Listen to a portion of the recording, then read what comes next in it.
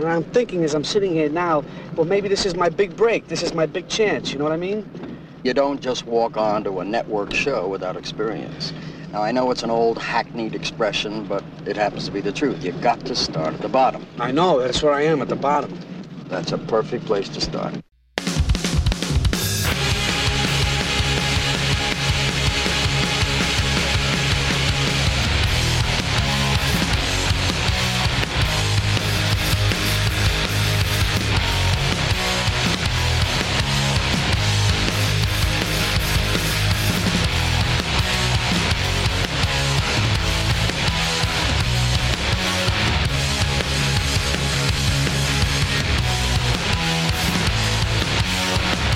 It's the LIFERS podcast with Scott Lucas, Gabe Rodriguez, and Ben Reiser.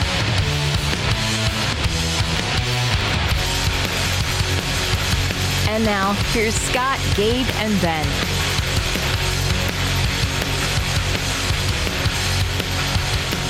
So, tickets for LIFERS Live went on sale today. Have come and gone. Have they? Have they gone on? I believe that G-Man is sold out. Sold out. Okay. I was looking at the G-Man site and I was like, there's only like 2 or 3 seats left. What's going on? Sold out, man. How? How's that possible? They all want to see you, Gabe. So you'll have to go to Madison unless we add a second show at G-Man. How's that going to work? I don't know if that's going to work. But that was good to see all those seats going quick and people talking about it. And now we got to work on what we're going to do for this podcast. I was worried because there'd been virtually no feedback. There was no feedback from our last the episode, yeah. from Friday's episode. Oh, right? yeah. Nobody said anything. Almost like they just skipped the intro. I don't know. I think one person said something. It said like road trip or something. But yeah, I was like, uh-oh. Yeah, Gabe, now we have to do it. It's official. You have to come. I just requested a time off of work and I got it. So now I got to figure out if I'm going to drive or fly. And you waited till now to request time off from work? No, I had it in the works. They knew it was coming, but until the dates were officially booked and not moved around, I needed to make sure I didn't mess with the times. All right, so let's talk about this poster. Poster? Well, I've never looked better. First of all, I lost more weight than I thought. Justine's like, what? A live podcast? What is this shit? Who cares about this? And I'm like, well, all right, first of all, you're not invited. You're not coming. But then she sees the poster. I thought she'd laugh. She goes, isn't that racist? And I go, is it racist? I mean, it's the 3 amigos. They're all white guys, right? Last I checked, Chevy Chase was a white guy. Steve Martin's a white guy, right? Yes, but the question is the 3 amigos racist? Yes. No, I'm playing stupid. So, Gabe, you're going to have to answer for all of it. Okay. You're our cover, Gabe. The concept of 3 amigos, are you saying? I never saw the movie. Well, no? No, I never seen the movie. Was there a story about the 3 amigos before the movie? I'm sure there was. Right? No. Well, there's the 3 caballeros, the Disney thing. What are they? Are they parrots? Are the caballeros for sure racist? Yeah, parrots. I think it was. I believe the 3 caballeros they were racist parrots. Every Disney cartoon is racist. Yes, exactly. It crossed my mind. Donald Duck. Listen. Was Thank racist. God the poster wasn't us doing Song of the South, is all I got to say. When I saw the poster, Bingo. John Oakes, our buddy, did the poster. When I saw it, I said to myself, this can't be considered racist. I don't think it can. Sign. It could. I don't think it can. It's like I'm the short one, Scott's the tall one, and Ben's in the middle. Well, that's heightism that you're talking about. Yeah, that's something else. I'm trying to... That's okay. No. Heightism is acceptable in my world. But I don't think it's racist. Let me put this out here right now. As opposed to your New Year's Eve show, we're not actually dressing up like the poster for the live show, right? I don't know. I think we have to go with this all the way. Jesus. I think if we sign up for this, we have to prove that it's not racist. by showing up in these outfits. No. One thing I draw the line. Oh, do you? No, You draw the line. I'm not going to wear a hat or an outfit like a mariachi at this show. I'm dressing in whatever is suitable. I'm not sure, but it sounds like, yeah, somebody just put their foot down. Had you Listen, envisioned Gabe, what you are going to wear, Gabe? Have you picked out your stage outfit? I already have your outfit picked out, and you'll wear it. This is not New Year's Eve or Halloween. This is June 6th at G-Man and June 7th at the Burr Oaks. The Burr Oaks? The Burr Oak. Uno. Burr Oak. There's Uno Oak. In Madison. Spanish. And it's going to be casual. No dressing up necessary. This is not a Scott Lucas and the Married Men show where you got to dress up in a suit. Ooh. Hey, leave the married men alone. Ouch. They didn't do anything that's to hip. you. That's hip. If I was going to a Married Men show, I'd be dressing up pretty sharp. Well, why don't you dress sharp for this?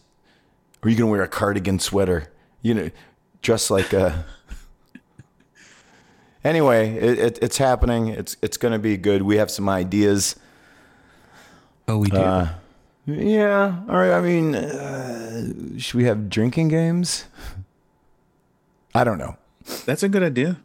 So, Gabe, who do we have on the show today? It's a person I've never met, but I feel like I know him. Is it animal, mineral, or vegetable?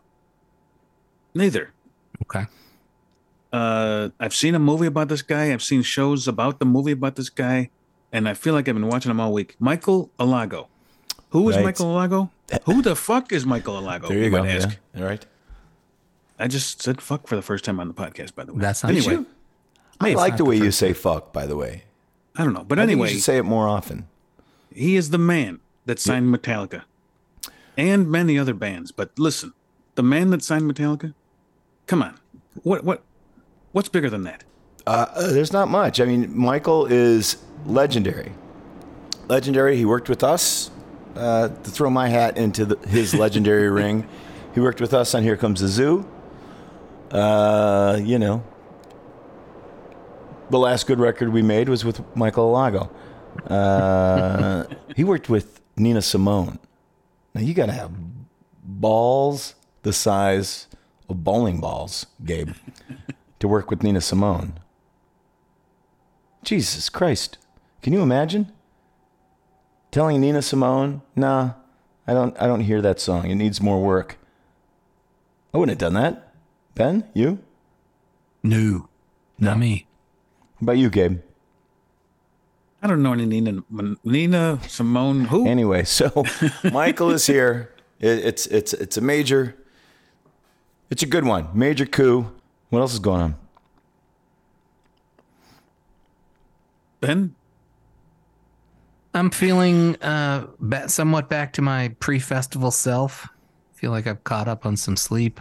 Gotten to see some movies on TV. Oh, yeah? What'd you say? I'm hoping to venture out into a theater. I watched Don Siegel's version of The Killers. Oh, yeah. I never saw that before, huh? No. And was not into it for the first half, and then I got into it.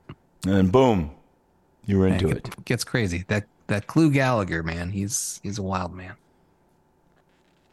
Who is the guy that was in what's that movie? Scarecrow? Richard Lynch. Remember Richard Lynch? Yes. Oh, yes. That guy scared the shit out of me. Yeah. Gabe, do you know who Richard Lynch was, will always be? No idea. I know David Lynch. That's it. I've been watching a lot of 80s, the erotic 80s movies. Mm-hmm. I've been listening to, what's her name? Karina Longsmith? Is that her name? You're able to listen to that voice, huh? Longshanks. It's a little, notice how I said a little... Yeah. Affected? What's her last name? Longworth, right? Karina Longworth? Something like that. She really likes the sound of T's, doesn't she? It's a little... She's AI. photography. Yeah. AI. Speaking of AI, Scott, I don't know if you've heard or seen this. AI. I've seen and heard of AI.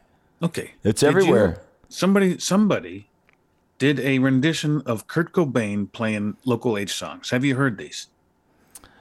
I'm aware of these. I listened to half of one of them, and then I said, "Life's too short for this shit." It came across my feed. Somebody posted. You mean I listened to Eddie Vedder? That's my Karina Longworth. Correct. That's the song that Erotic 80s. Join us, won't you? You don't have anything. I want to talk about Flashdance. What? I don't have anything to say about AI. Now, listen. It doesn't sound like Kurt Cobain, does it? It's not way off. It's not on in any way.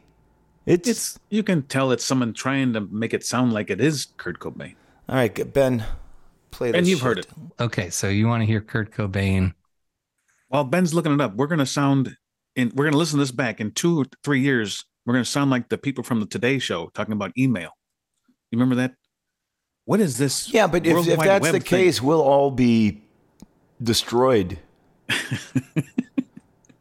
Like, Hal is going to kill us all, going to eject us out into space.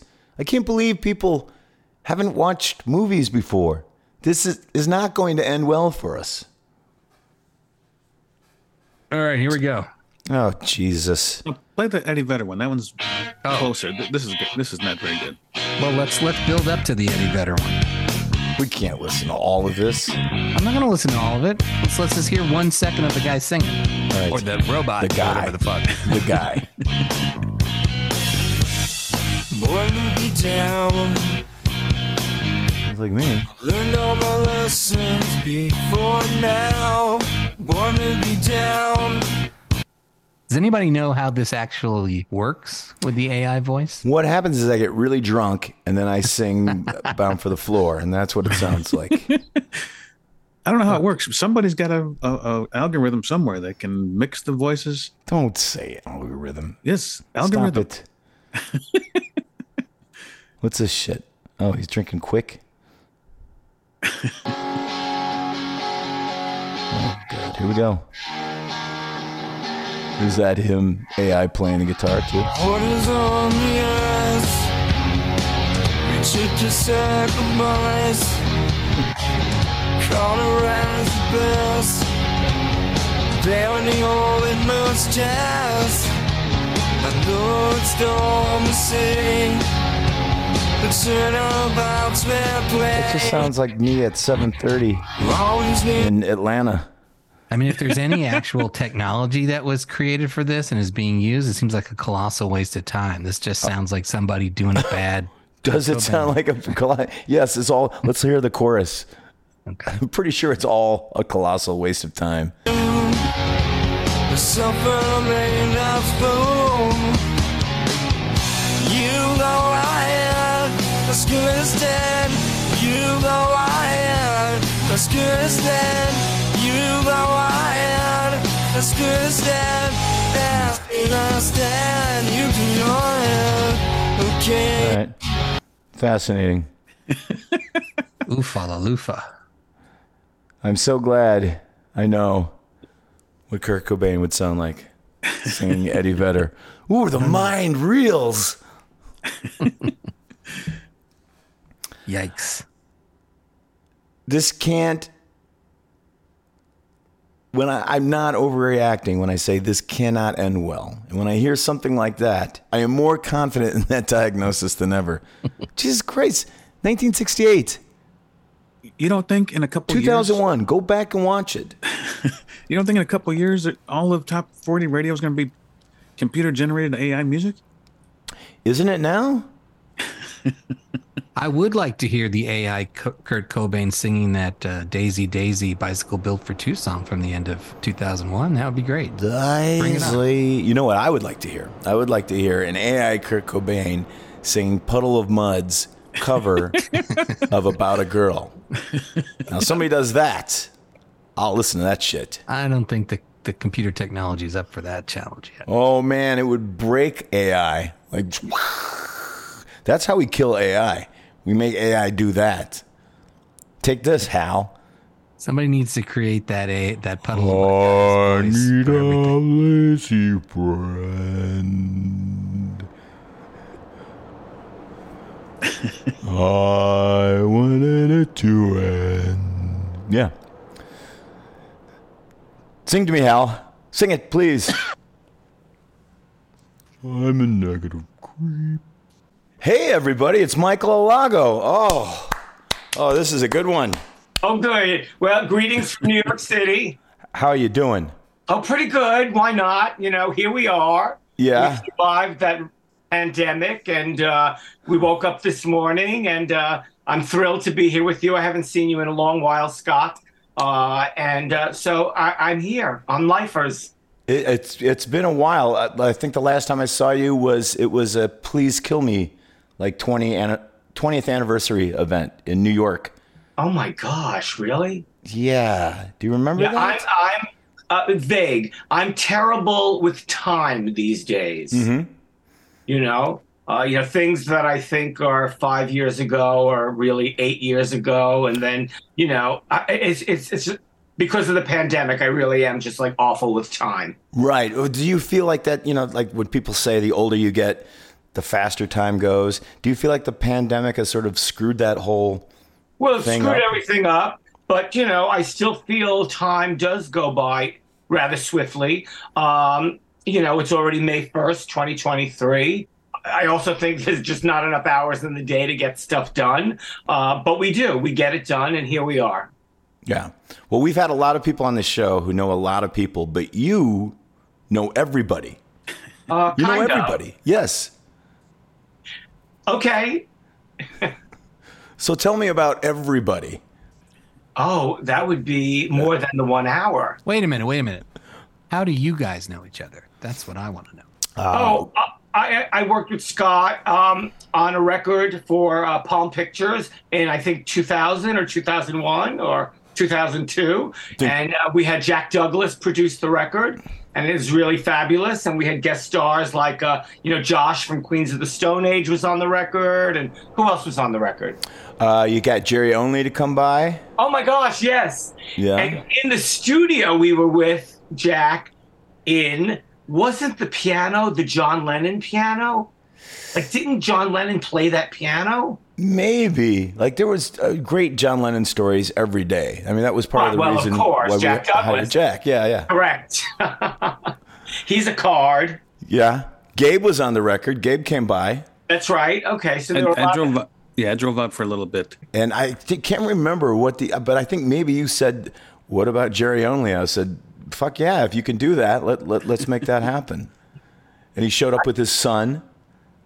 Oh, okay. I don't remember that part. But Jerry's great. I made a record with the Misfits at one point when I was at Geffen Records. We made a record called American Psycho, and it's a pretty good record, I love it. Yeah. Well, I mean, yes, you were assigned to be our A&R guy when we were making Here Comes the Zoo. Mm-hmm. And, your great A&R thing for that record was we had been working on songs for like about a year, and you called me one day. You're like, hey, I think you need to write some more songs. I'm like, no, fuck you, no. And then you're like, yeah, I'm sorry. You have to. You're not ready to go in the studio yet. But because of that, Hands on the Bible and What Would You Have Me Do, we wrote those songs. So without you, those songs wouldn't exist, and those are the two most popular songs on that record. Well, that's wonderful. Sometimes one does have to push an artist, whether he, she, they, them, want to be pushed or not, just for the good of the album. And that's it. Yeah, that's the job. So you grew up in Brooklyn. I did. I grew up in Brooklyn around Bay Ridge, Borough Park area. And at one point we moved to East New York, Flatbush, or maybe it's the other way around. But yes, I grew up in Brooklyn, and I left Brooklyn for New York City in 1980 when I was 19 years old. I got an apartment on East 10th Street in the East Village between Avenue B and C. It was a war zone back then. Like, it really was a war zone. For the non-New Yorkers, let's just Yes, clarify. You left Brooklyn, you moved to Manhattan. You were always in New York City. Don't fuck around with the Brooklyn. Okay. Come on, man. Who is that person? That's a former Brooklyn. He's a former Brooklynite, and he's trying to, Okay. So, yes, I was always in the city. I was underage going to shows in the city. I was 15, 16 years old, and I looked like I was 12 and a half. And it was just a different time then. Most of the time we never got carded, but maybe I just went off on a tangent. So I moved into Manhattan when I was about 19 years old. That was 1980, and I got my first job in the music business working at the Ritz. I was actually... which is now Webster Hall. Yes. Right. For those who don't know that. But yes, I was going to school at SVA, School of Visual Arts. I worked part-time on Astor Place in a pharmacy. And one day, I say this in my movie as well, that I was taking lunch one day and I was walking down East 11th Street and I saw this beautiful building. And on the door of on the red door was this little, 8x10 white piece of paper that said Video Club opening, resumes wanted. And I thought, Video Club? What the heck is a video club? So I walked into what was going to be the Ritz, and it's if you all you listeners out there have not heard about the Ritz or Webster Hall, it's a beautiful hall. It's been there forever. It was a Spanish dance hall in the the 1900s maybe, or maybe a little after that. It was RCA's recording studio for a while. It was a dance hall called Casa Galicia. And then, there was probably one or two more things. And then it became the Ritz, which opened in 1980. So I got a job there because I was just looking around. And I always say it was like the Wizard of Oz. There was a man in the balcony. His name was Jerry Brandt, God rest his soul. And he said, "Kid, what do you want?" And I said, "Well, I want a job here." And he said, "Do you have a resume?" And I was like, "A resume? What's that?" And he just laughed in my face. And he called me up to his office and we started talking about music. We talked about everything from the Great American Songbook to what was going on in New York, on the radio, in underground music, things that were happening at the clubs. And he said, "Kid, I'm going to give you a job.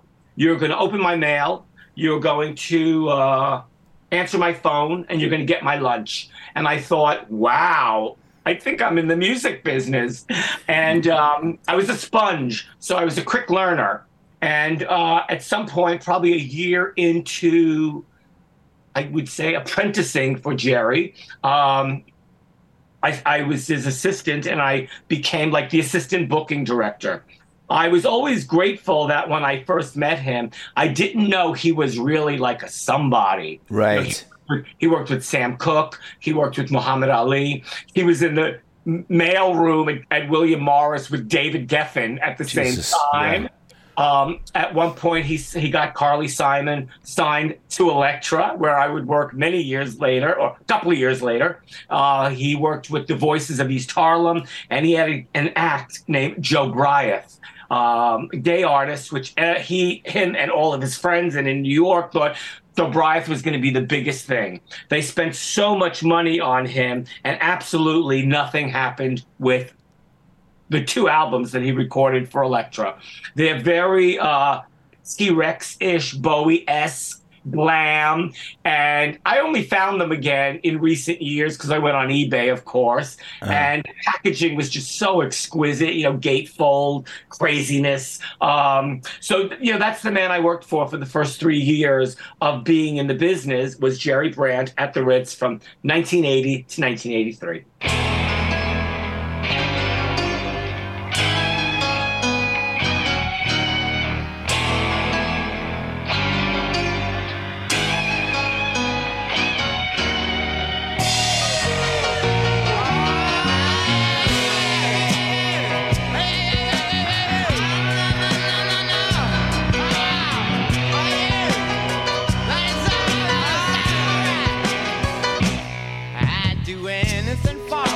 to you. I'm a fool for you, dear fantasy. I would love you to use me, amuse me. I'm chained to your insanity. Any day you could buy me or tie me a slave to your perversity. Refuse me, diffuse me to the corners of the galaxy. And take me out, take me out, take me out, y'all. Take me out, y'all. Take me out, y'all. Baby, you just amaze me and daze me. You're the blind spot in my consciousness. Come on and forsake me and break me and drink the blood of my obsessiveness. Make me cry out and die out of love for this world's fantasy. Refuse me, diffuse me to the corners of the galaxy. And take me out, y'all. Take me out, y'all. Take me out, y'all. Take me out, y'all. Na na na na.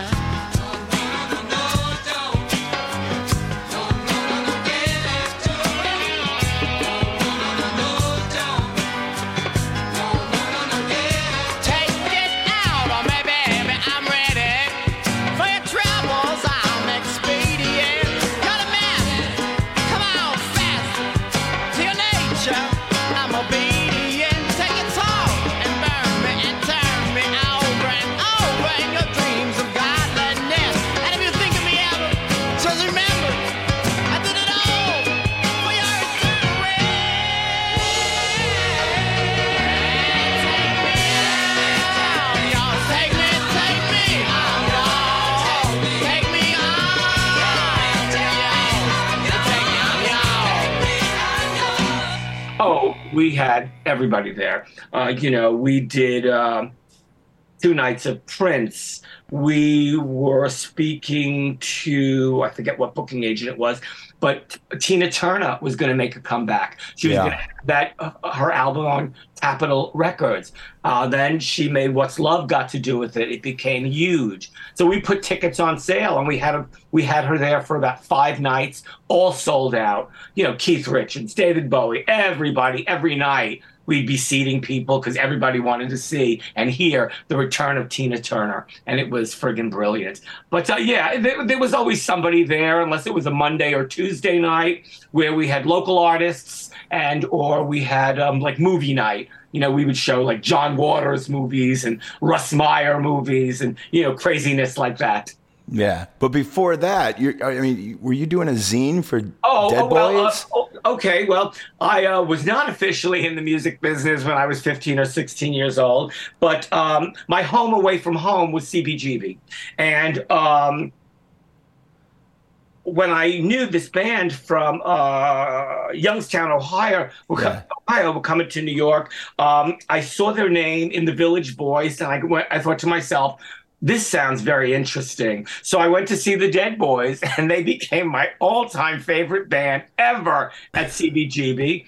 And I put a little zine together for them, all, Xerox, to cut out pictures and letters and everything, called All This and More. And it was one of the songs on their album, Young, Loud, and Snotty.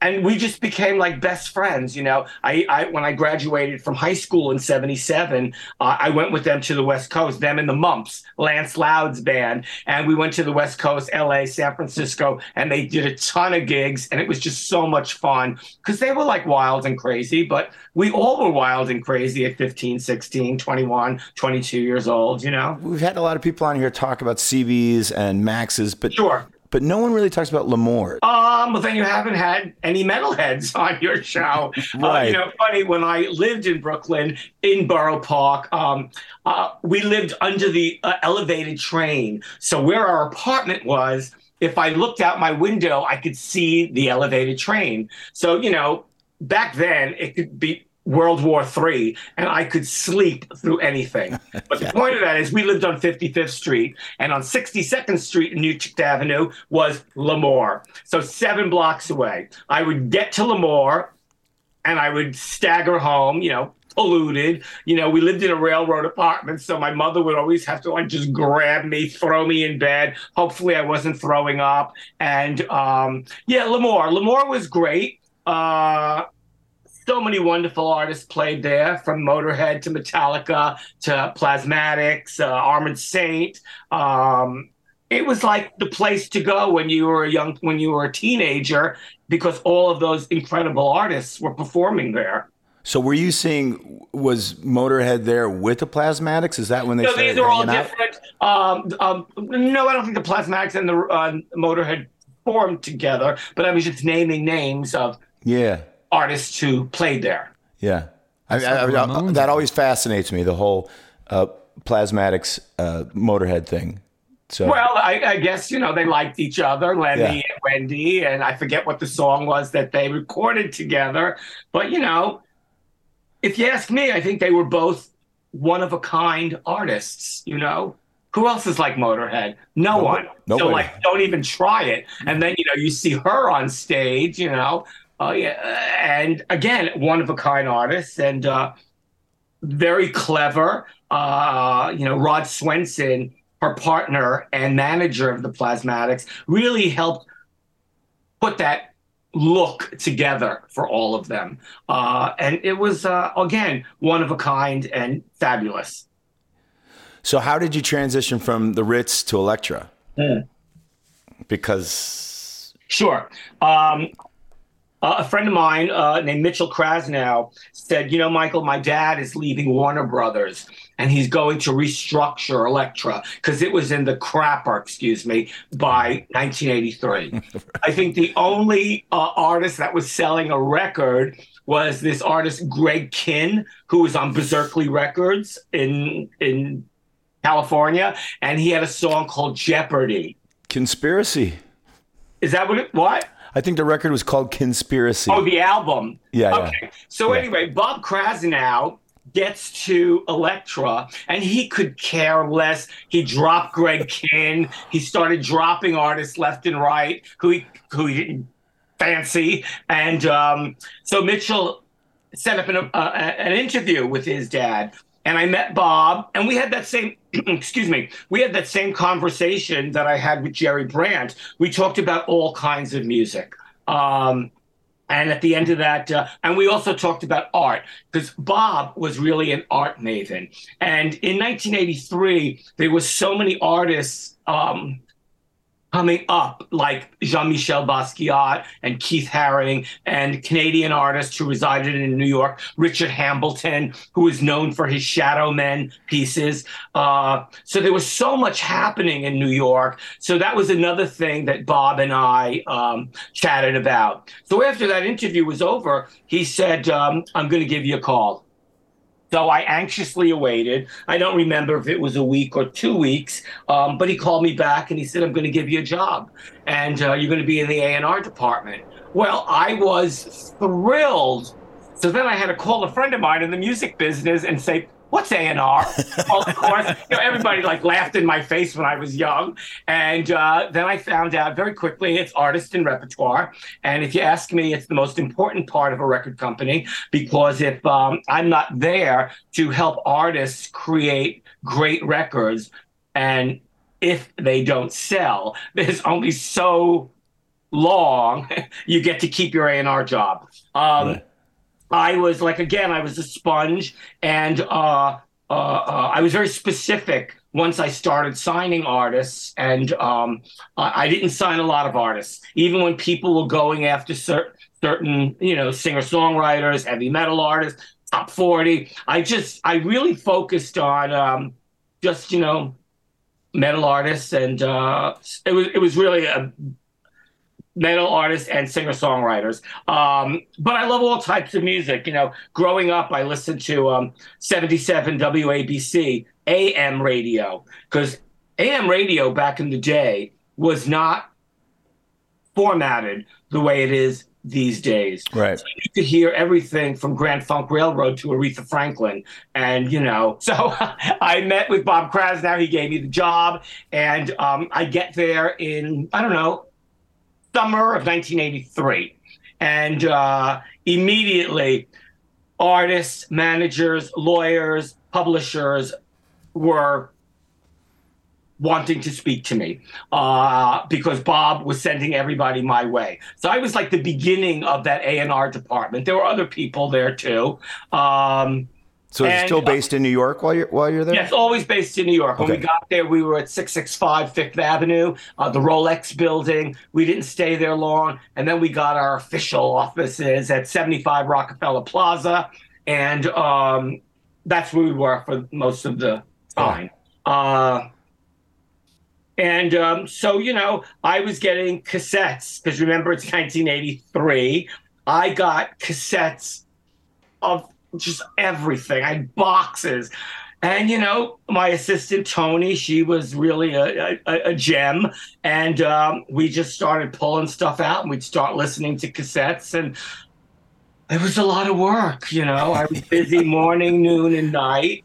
And people really asked me, did you really listen to everything? I listened to as much as I could, you know. Like even back then, there was just not enough hours in the day. And if I got in at 10 and I left at 7 to go to hear a live event, you know, my ears were like, oh, my God, you know. So that's how I got that first job at Elektra Records because of Bob Krasnow. Who was the first band you signed at Elektra?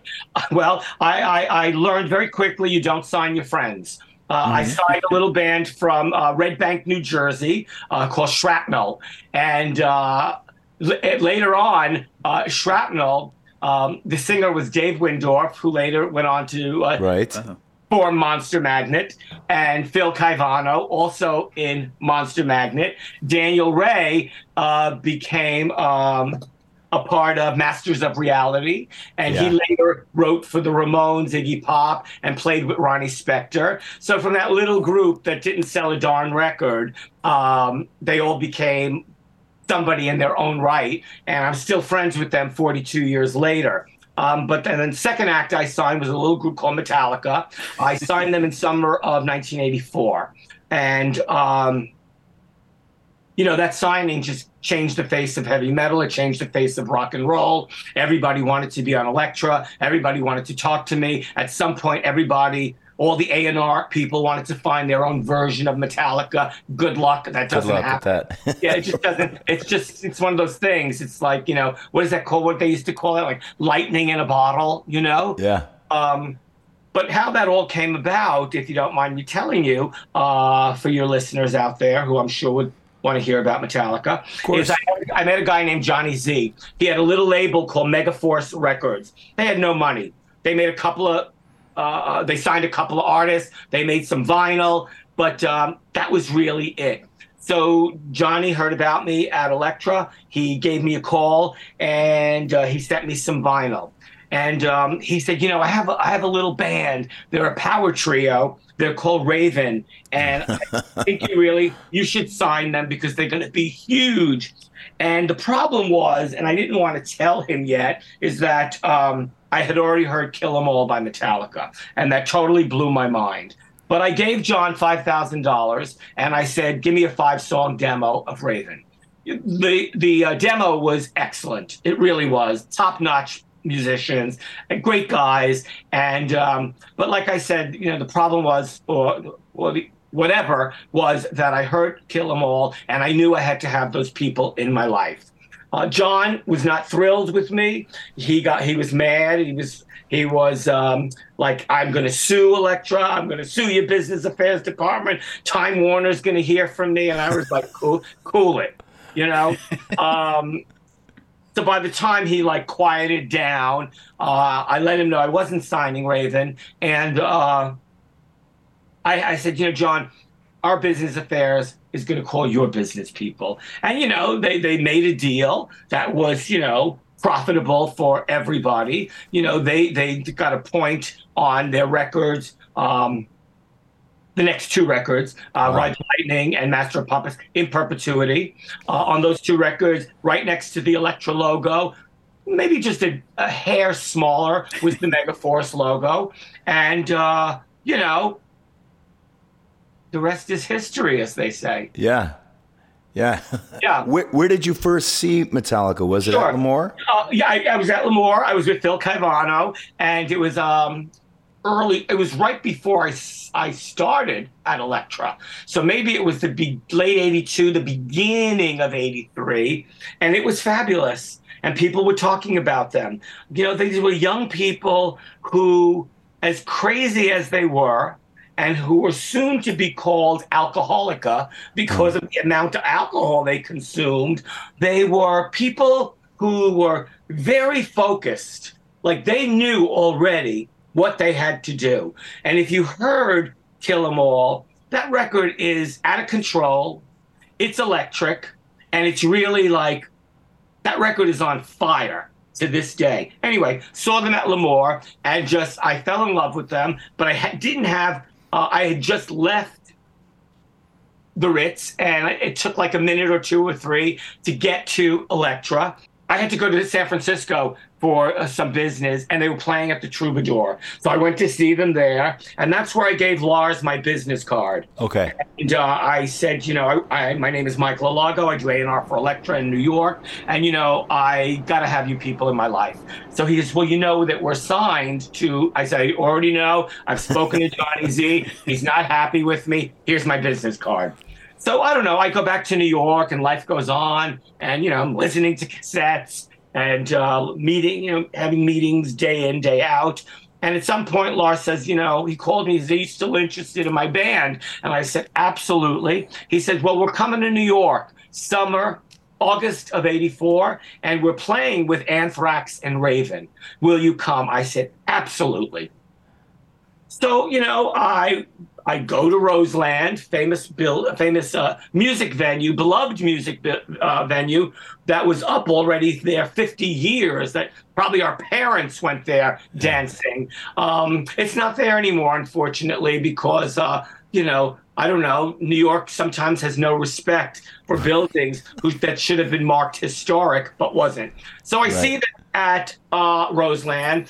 I get there. I'm definitely drunk, of course. And it was really, it blew my mind, you know. Anthrax were good. Raven were good. But, you know, Metallica ripped the proverbial roof off the whole fucking building. Oh, I'm sorry. Can I curse? Or do you want fuck yeah. Oh, okay, fine. Yeah. Okay. I never know with these things. Because, you know, you just never know with these things. You never know. In any event. And also, if I thumper too much, I'm sure you'll do a little editing here and there. Yeah, we would if you said anything boring, which isn't going to happen. Or else. Anyway, so I go I see them. The show is over. I make my way backstage. I lock the door, and I'm carrying, because I'm so drunk, I'm carrying on about how much I love them. I'm hugging them. I'm kissing them. Yeah. And they're looking like, who is this crazy person, please? This drunk, crazy person. And Lars says to because James was giving me the eye, the woolly eye, or whatever that was called. I've seen it. Yeah. Yeah.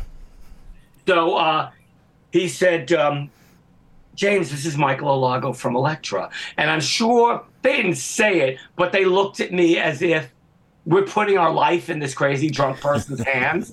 And I said, yes, you are. So I said, you know, I want you to come to the office tomorrow. They came to Elektra the next day. And it's a kind of famous story. I told it in many interviews already, but people don't get tired hearing it. And for those who didn't hear it, I got beer and Chinese food. And they came up to the office and we just chatted. They loved the idea that back in the day, the MC5, the Stooges, and the Doors were on Elektra. Right. So I gave them vinyl. I gave them cassettes. Cliff, our beloved Cliff Burton, who has since passed away, wanted to hear all the avant-garde and different stuff that was on None Such Records, a label that we distributed. He also wanted Simon and Garfunkel, and I said, Cliff, we don't have Simon and Garfunkel. They're on CBS, but I will gladly get you those records. You know, I had our chairman, Bob Krasnow, come into the conference room, and he, you know, I don't think he understood the music, but basically it was like, if Michael wants you here, we want you here. And again, I'm repeating myself just a little bit, but really the rest was history. And we signed them, and they were actually in the middle of making their second record, Ride the Lightning, which is still my favorite record. Oh, and, yeah? Flawless record. And, the difference between Kill 'Em All, which was reckless, crazy, out of control, and wonderful, they grew so much from first to second record. Right. How those songs matured were just unbelievable, considering everybody was drunk all the time. It's a fabulous record. Yeah. And then we put them out on the road. In our marketing meetings, people were like, well, are we editing any of these songs for radio? I was mortified. If I ever went to Lars and James and said, well, the radio department wants us to edit stuff, I would have been out of favor with them for the rest of their career. And I had to tell people in the marketing meeting, this is not a radio record. If you can get it on college radio, you can get it on late night radio, fine. But we're not making videos, and we're not editing any of the songs. Nobody was happy with me, but I got Bob to give them enough money to go on the road for the next year. And it was all in seeing these people live, seeing this fabulous, very charismatic band up on stage. I always say James up front is a ringleader. He knew how to whip everybody into a frenzy. Yeah. And, Lars and Kirk and my beloved Cliff, who was really like the best musician in the band at the time, they knew how to drive people insane live. They would destroy everywhere they played. Yeah, correct. Yeah. Correct. And, I remember Fade to Black doing really well on the local station in Chicago. Sure. Oh, great. But, also just backtracking for 1 second, that night at Roseland, the beautiful thing about it was I signed Metallica to Elektra, Anthrax got signed to Island, and Raven got signed to Atlantic Records. So everybody walked away happy. Right. Yeah. Right, good. What about Master Puppets? Because that's my favorite. Like, what was the? It's a heavy metal classic. When they were making the record with Fleming overseas, they didn't want anybody in the studio, including me. Oh, and management, Q Prime management, they were like, we don't want anybody from the label at the recording sessions. But we were spending top dollar, and I had to know what was going on. So Lars would send me parts of songs on DAT, on DAT, and so I got all these DATs, and even just those little bits of songs, I thought, oh my God, it really is incredible, excuse me. And that's how they recorded the record over there, and I would hear these parts, and when they finished with the record, they sent it to me immediately. I lost my mind. I brought it over to George Marino at Sterling, God rest his soul as well. He's not with us anymore. He was a master over at Sterling Sound, and we mastered the record there. And when I got the record back, Cliff Bernstein, their manager, came to my office that morning. I think if you could blast something up to 12, not just 10, we blasted. I think the whole floor was wondering what the F was going on. And it's an extraordinary record. It's a landmark record for them. A lot of people, a lot of older fans, a lot of old-time fans always wish that they could make Kill 'Em All, Ride the Lightning, and Master of Puppets again. But, you always have to be moving forward, as you know, as an artist, Scott, that, you can't make the same record twice, because then you would become stale. People would talk about that as well. Right. So people didn't love Load and Reload, but, they just kept moving on. And I have no idea where I'm going with this. It's good stuff. Did you sign Caius? Oh, I did not. So how did Caius end up at Elektra? I don't know. Okay. At what point did you leave Elektra to go to Geffen? What facilitated that? Sure. Well, two things. My life in the music business, in the nutshell, was from 1980 to around 2004. I was at Elektra from 83 to 88. I then went to Geffen, and then I left Geffen because I was not moving. They were LA based, and I'm a total New Yorker. I don't swim. I don't drive. I know how to hail a taxi. Right. So I was there from, I don't know, 89 to maybe 92, and I signed Kane Roberts from Alice Cooper's band. I made a record with the Misfits, and I signed White Zombie. What was the first band? I'm sorry, I talked over you. No, it's okay. Kane Roberts, he's a guitar player. Yeah. He plays with Alice Cooper. Yes. I made a solo record with him, and it was at the time when the producer Desmond Child was hot. So he produced Kane's record. It did okay, but I just like him as a human being and as a guitar player and an artist. But I was at Elektra. I was at Geffen. I was at Elektra. I was at Geffen. In the middle of all of that, I was at a little label that got brought back to life called Uni.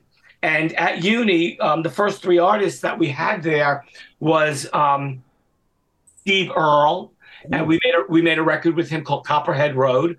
Wow, I didn't know that. Oh yeah, from the UK. There was a fun band called Transvision Vamp.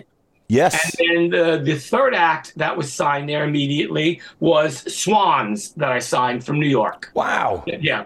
And, they're like the loudest band in the world if you ever go to their Yes, show. they are. It makes you fall over.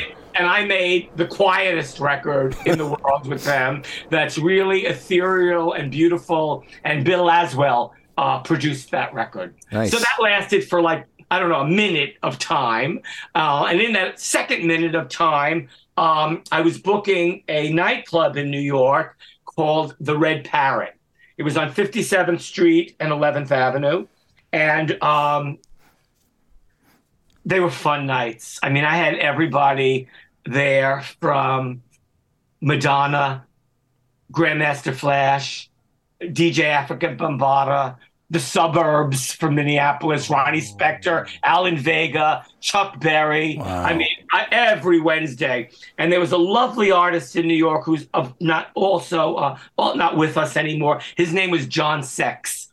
And he made the most lavish silk screen posters for my Wednesday night events. They were delicious. They were fabulous.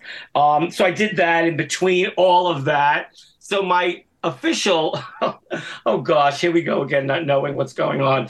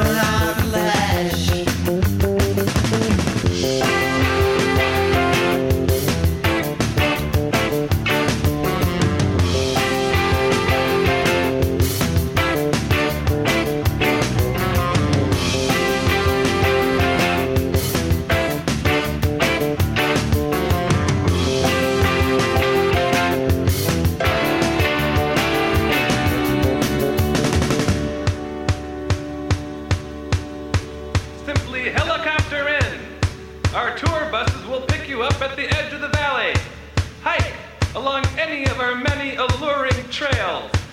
Just bring your gear. We'll provide the rest. For a summer experience every boy should share.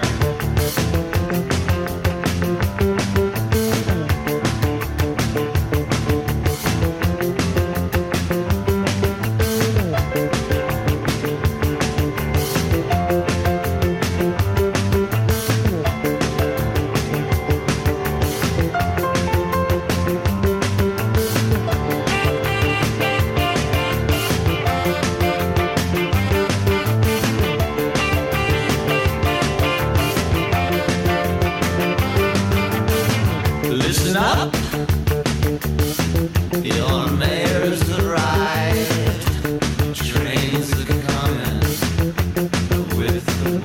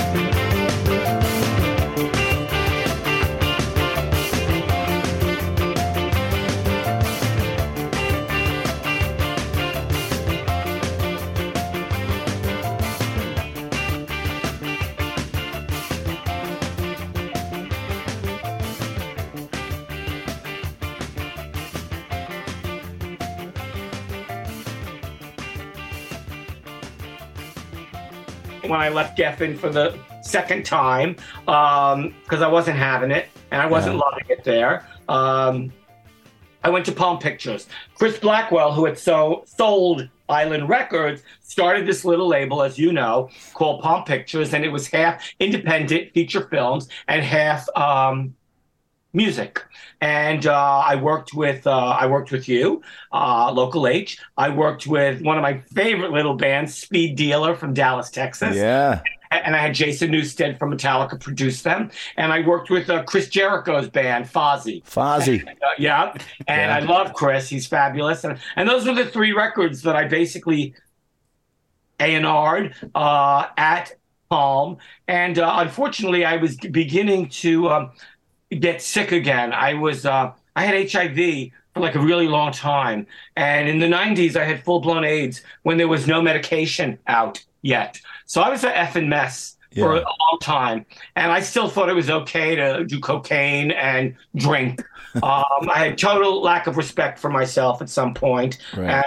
And I thought I was getting sick again. So it's 2004, and I just decide I've done this for 24 years. You know, at some point, Lars was suing Napster. You know, people weren't buying records like they used to. And I just thought, you know what? I did it. And I was happy that I did it. So when I kind of officially left the music business in around, I think, 2003, 2004, I started taking pictures because I love photography. I love the stories that pictures tell. And I just started taking pictures, you know, for the next couple years. And then fast forward at some point in, I don't know, 2009, because I knew her for a number of years, Cyndi Lauper called and asked me would I A&R one of her records. She was making a dance record. It was called Bring You to the Brink. And I A&R'd that. And then she called me again in 2010. And she said, Michael, you know, she's always up for an adventure, Cyndi. She called me again and she said, Michael, I want to make a blues record.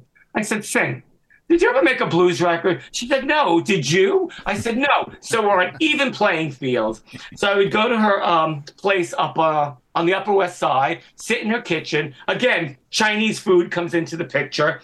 And we sat there and I was putting together songs that even if, you know, men sang the songs, we could like play around with it so that these tunes would come from a woman's point of view. Right. We go down to Memphis to make the record, and we have a young, well, he was relatively young, maybe not even 40, producer named Scott Bomar produced the album. Really, it's an incredible record. People were surprised Sin was making a blues record. We had a blast down in Memphis. I'll tell you a little story in a bit.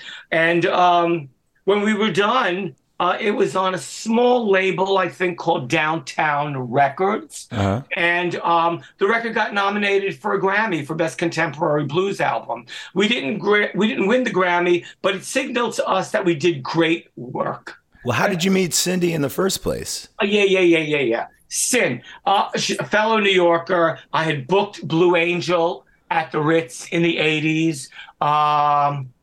I knew her manager, Lisa Barbaris, who still manages her now. But back then, Lisa was our publicist at both Elektra and Geffen. So her and I followed each other. And she was managing Sin then. So, you know, we've had various dinners together, nights out. And we really, you know, got along, and she really liked me. And she, at that point in time, she'd respected, you know, the variety of records that I A&R'd, everything from Tracy Chapman to Swans to Metallica. Excuse me. And, you know, that's how it all came about between Cyndi and I. Yeah. What about Eric Bogosian? How did you meet Eric? Eric, you know, I'm a theater nut. I love live theater. And he was at Joseph Papp's Public Theater on Lafayette Street in the East Village doing a one-man show called Drinking in America. And I went to see Drinking in America, and it was, you know, totally fabulous.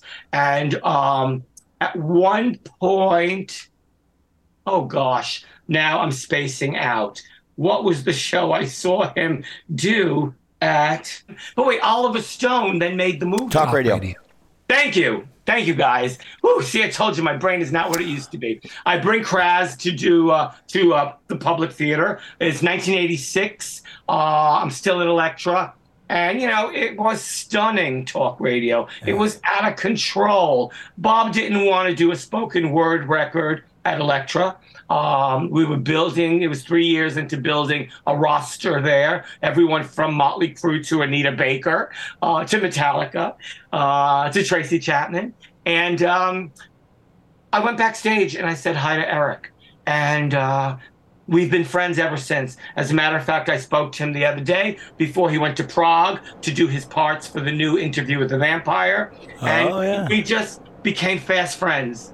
And again, another person who I'm friends with, I don't know, 38, 40 years. And, you know, never had a bad word with him, never. Same thing with John Lydon. You know, I did that Public Image Limited show at the Ritz, which was a disaster. And the reason that show came about is because I had booked 2 nights of Bow Wow Wow, totally sold out. Malcolm McLaren calls me on the phone and says, we're not coming. And I'm like, what do you mean you're not coming? What does this mean? He said, well, you know, Annabella is underage and her mom doesn't want her to come to the States. I said, Malcolm, listen, you booked those shows and she was underage when you booked the shows. What changed in 3 months? Nothing. I said, we'll pay for the ticket, we'll get her ass on the plane, and we'll have her mom come. And he said, well, you know, we're not coming. Very typical of, you know, Malcolm McLaren. And so they they wound up not coming. And I said to him, send back our 50% deposit, which of course, I don't think we ever got back. And I had to think quick that week. I knew I'd never met John Lydon before. I knew he was in town promoting Flowers of Romance. So I called the head of publicity at Warner Brothers, Liz Rosenberg, and I said, I need to speak to John Lydon. He doesn't know me, but I never had a problem calling people on the phone and introducing myself because I always got through to them. So I called him and I said, I know this is last minute. I know you're here for just a press junket, but I want you to play live at the Ritz for next Friday and Saturday. And he was like, well, we don't have instruments. We haven't rehearsed or anything. I said, we'll get Keith, I think it was called a Prophet 5, program 45 minutes worth of music in there, and you'll do live vocals, find a drummer, which I think they found somebody on the street, and we'll do the gigs. So after Liz Rosenberg, I sent a car for them, and Jeanette, Keith, John, and their videographer came to Jerry Brandt's office that afternoon. And my dear Danny Fields, who people who don't know Danny, he was at Elektra back in the day, and he managed and discovered the MC5 and the Stooges, and he managed the Ramones for most of their career. Anyway, he was our publicist there, and we just sat around talking about what we could do. Well, the videographer and John said, well, we'll do it under one condition. All right, well, what's the condition? We know you have that 30-foot screen, which is the screen with infamous that we would show every video that every record company sent us there, and we don't want to come out from behind the screen. And we thought, oh boy, people were coming there wanting to hear Johnny Rotten, John Lydon. And see Johnny Rotten. Yeah, see, that's a good one. They want to see him. Yeah. And so what it was they weren't coming out from behind the screen. And in my crazy mind, the beautiful thing about it was there were all these white lights. So these white lights were just projecting black shadows. Right. And people were hollering and screaming. And John peeks out and said, we're never coming out from behind this screen. That's all people had to know. From the balcony, so we still served, beer in a bottle. Right.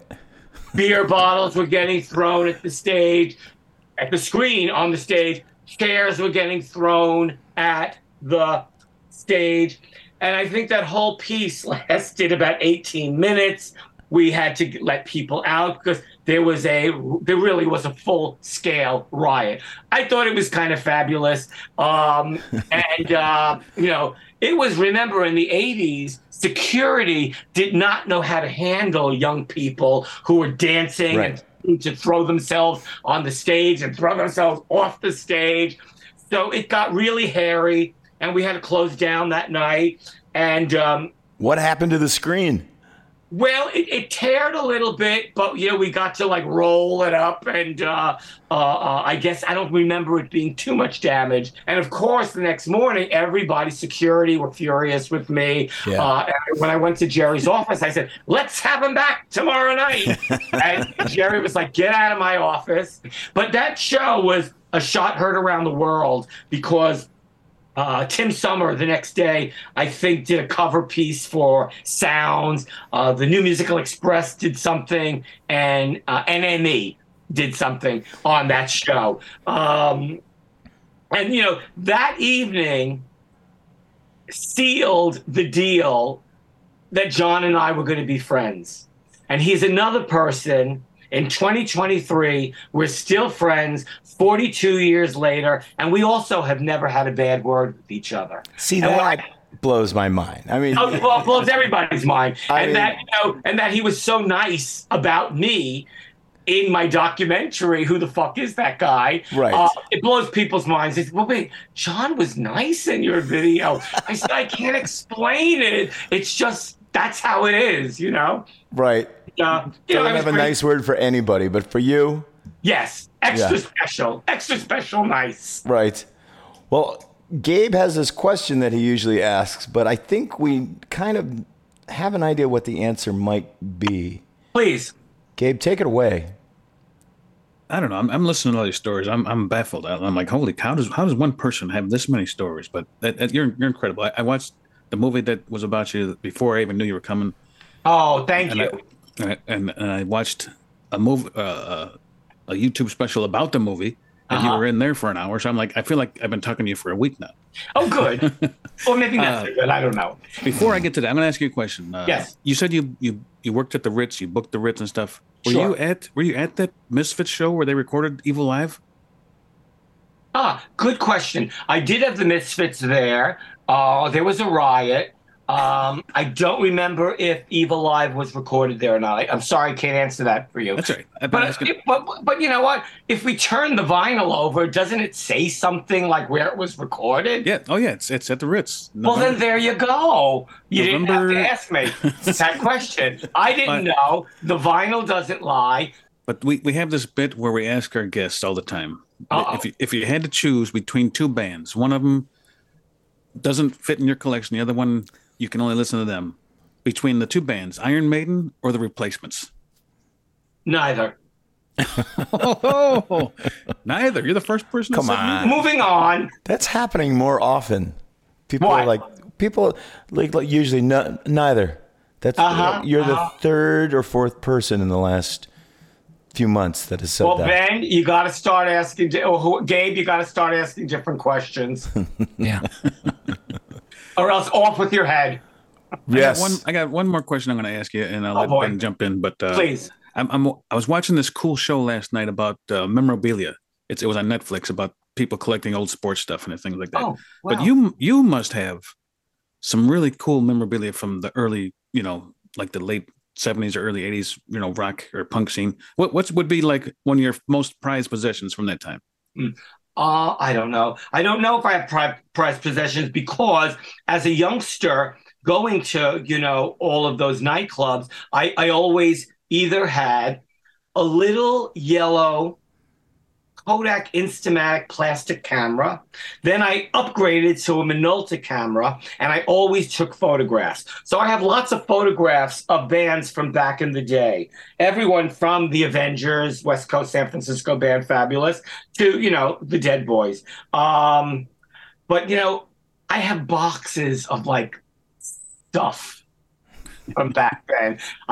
My first big concert ever, I was 13, and I saw Alice Cooper at Madison Square Garden. It was the last night of his $1 Billion Babies tour. Wow. My cousin's boyfriend took me because my cousin didn't want to go. It was that time of the month for her. And she says, take my little cousin with you. Well, that really did change my life forever, Alice Cooper. And I saved that ticket stub. I still have the tour program. So things like that I saved over the years. Right. So I have just boxes of stuff like that. And a little punk rock record store called me about doing this little book about every piece of ephemera that I have. So I'm taking a deep breath and I'm thinking about delving into all these boxes just to get all my ephemera out there. Yeah, see what's there. Sure. Good. Man, it's great to see you. Thanks for doing this. Oh, great. Well, it's my pleasure. Any place that I screwed up, Ben, or whoever is in charge of editing, edit the crap out of me. I want to sound good. I don't see where you can be edited. If there's too many oohs and ahs or edit the fuck out of it, please. But thank you all so much for having me here. And it's nice to see you, Scott. Hopefully I'll get to see you somewhere along the way. And Gabe, you have to come up with some new questions, please. Well, that's the question we give to everybody. Okay, well, whatever. We'll do something. You and I will do something different when I come back for part 2.